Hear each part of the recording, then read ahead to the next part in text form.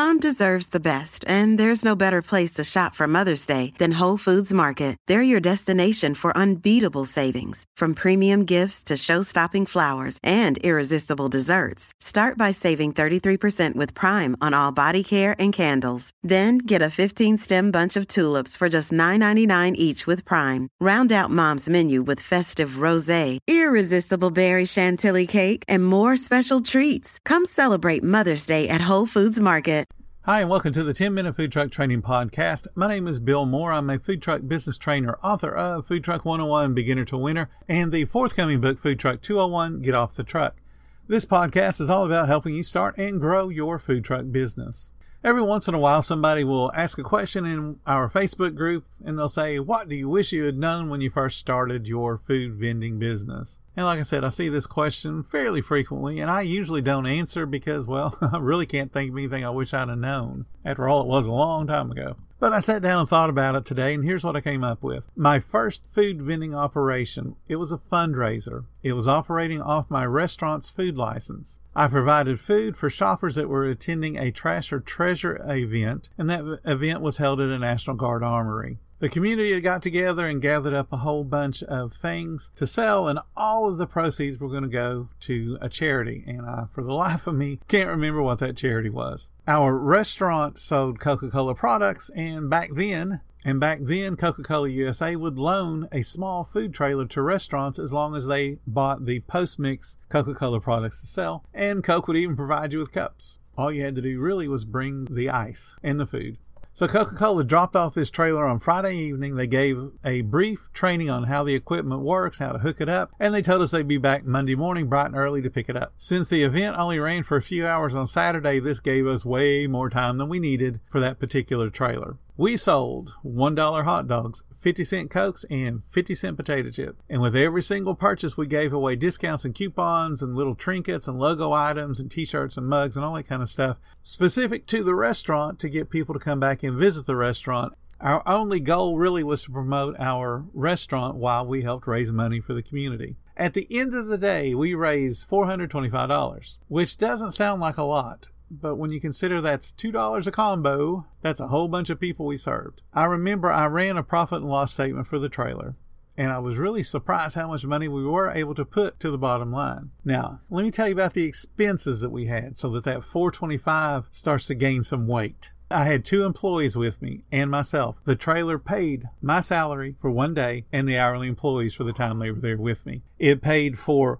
all the Coca-Cola products that we had to purchase. It paid for all the food that we bought. This food didn't come from the restaurant because we were selling hot dogs. The particular restaurant that I worked at that time did not sell hot dogs, did not sell potato chips. So all those things had to be bought. It also paid for the coupon printing that we did, that we gave away, paid for the giveaways. So all those mugs and t-shirts and keychains and all the little trinket things we were giving away, the trailer paid for. And we still managed to write a check for the charity for $425. We got so much good press and so much community support from that one event. The restaurant rode a wave of coupon redemption for weeks. People would come in and show off the coffee mug. Hey, y'all gave me this coffee mug. This is awesome. Can I get coffee in it? And back then, we could fill up coffee mugs that people brought in. It wasn't a big deal. Back then, coffee was 39 cents, I think. It was pretty cheap. So what do I wish I'd known? Really nothing. What do I wish I'd done differently? Started my own business sooner. At that point, I was 4 years into my career at Rack's Restaurants, which is just a Arby's restaurant, more or less. I had done a couple of good things as a restaurant manager and a whole bunch of okay things, but nothing really special. If you were to write a review on me, it'd be like, he's okay. Nothing exciting. I was very reserved. As you guys know, I'm fairly bright, but I am painfully, almost cripplingly shy. And back then, I was full of self-doubt. I never really thought I was good enough to do anything for anybody or anyone or any business. I had all the same doubts you had. But then I looked at that P&L for that event. I realized I created 28% profit. I was absolutely stunned. I did more profit than our restaurant was doing. I was so stunned I ran the numbers a second time. And I had to do them on a calculator, didn't have a spreadsheet, had to do them by hand. I had to look at all my receipts and make sure I didn't forget something. Because it was like, what am I missing? There's no way we had this much profit. And I got the same result. Did it a third time. It's like, what am I missing? Did I not charge the right amount for my employees? What am I doing wrong? It can't be this good. Everything was paid in full, and there was still $425 left over to give to the charity. I had done something really, really well, and I could prove it. And it was all me and 2 employees. Nobody else had any input on what we did, what we sold, anything. This was my project to either make work or fail miserably. So you know what I did? I took that trailer, because remember, we had the trailer on loan till Monday. Our event was on Saturday. So I took the trailer to Central Park, and I set up near a playground where kids had swings and slides and teeter-totters and little merry-go-rounds, and the kids would ride their bicycles up and down the little mounds that were on the playground area. We had a couple of baseball fields. So I took the trailer there just to see what would happen. And I operated a few hours before I had to go to the restaurant for the closing shift. Back then, I had to be at the restaurant at 4 o'clock because we closed at 11 and we'd be done about midnight or so. And I got to the playground around 11. I figured if I worked till 3, then I could run back home real quick, take a shower, and then go work my shift at 4 o'clock. I lived in a small town, so it wouldn't have taken me very long to get home and shower and get back to work. All by myself, I pulled in more profit than I would have had I been working at the restaurant for a salary for that one day. And then a little light bulb went off. I could do this full time. I could make more money doing this than I could working for someone else. And it was already work that I knew how to do. Of course, the trailer had to go back Monday morning. And it took me about another year before I got all the information and all the licenses and all the money necessary to operate under my own business rather than under the restaurant's license. But I did it. You see, back then, back in 1981 when I started, there was no internet. There was no social media. Food carts, food trailers, food trucks, they were a thing in big cities, but there weren't very many of them. And as far as it went to being in small town America, and that's where I'm from, never heard of them. You might see them at a county fair. You might see 1 or 2 places.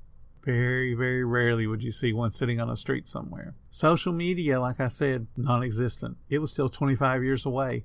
Home computers with 20 megabytes of memory was still a few years away from being popular. Every bit of information to learn how to do the business, to get the right licenses, required time on the telephone or me physically walking somewhere or driving somewhere and going into somebody's office and saying, hey, how do we do this? So I had to physically go to the health department. I had to physically go to the city hall. I had to physically go to the fire department. Mobile food vending was so unheard of in our little town back then in Kentucky. Most of the people that I dealt with had no idea how to give me a license or even had the authority to give me a license.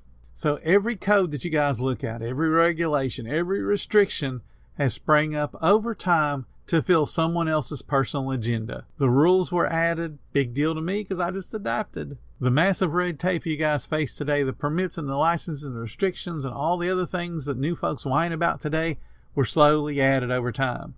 So it was basically death by 1,000 cuts for vendors, a very long tenure. And yet 40 years, I survived it. Not a big deal. Here's what a new person should expect. There's going to be delays every step of the way. There's going to be cost overruns. There's going to be new restrictions that are going to be voted in, if not this year, 2 or 3 years down the road. There's going to be supply increases. There's going to be lots of competition. There's going to be bad weather that mean you're not able to operate. There's going to be well thought out plans that just flat out do not work. There's going to be lots of hot, hard work. You're going to come home losing 5 pounds of sweat every day. There's going to be times when you have very low profits or no profits. And you know what my advice is? Start right now. The economy is going to do what the economy always does. It's going to create some winners. It's going to create some losers. And the rest of the people will survive until things change. You see, things go in cycles. Time will pass whether you start today or you start next year. But if you wait until next year, you'll just be 1 year older and no closer to your goal of running your own business. Thank you guys so much for listening to the 10-Minute Food Truck Training Podcast. If you're finding all the information helpful to your food truck business, please become a monthly supporter of the podcast. Just hit the support button or follow the link in the description. Every little bit does help keep us going. Join our Facebook group. It's called Food Truck Training. We have a whole bunch of awesome members at all different levels, from brand new beginners to decades-old veterans. They all have your back when it comes to helping you with your food truck. And again, come back tomorrow because I got plenty more to say when it comes to helping you and your food truck business grow.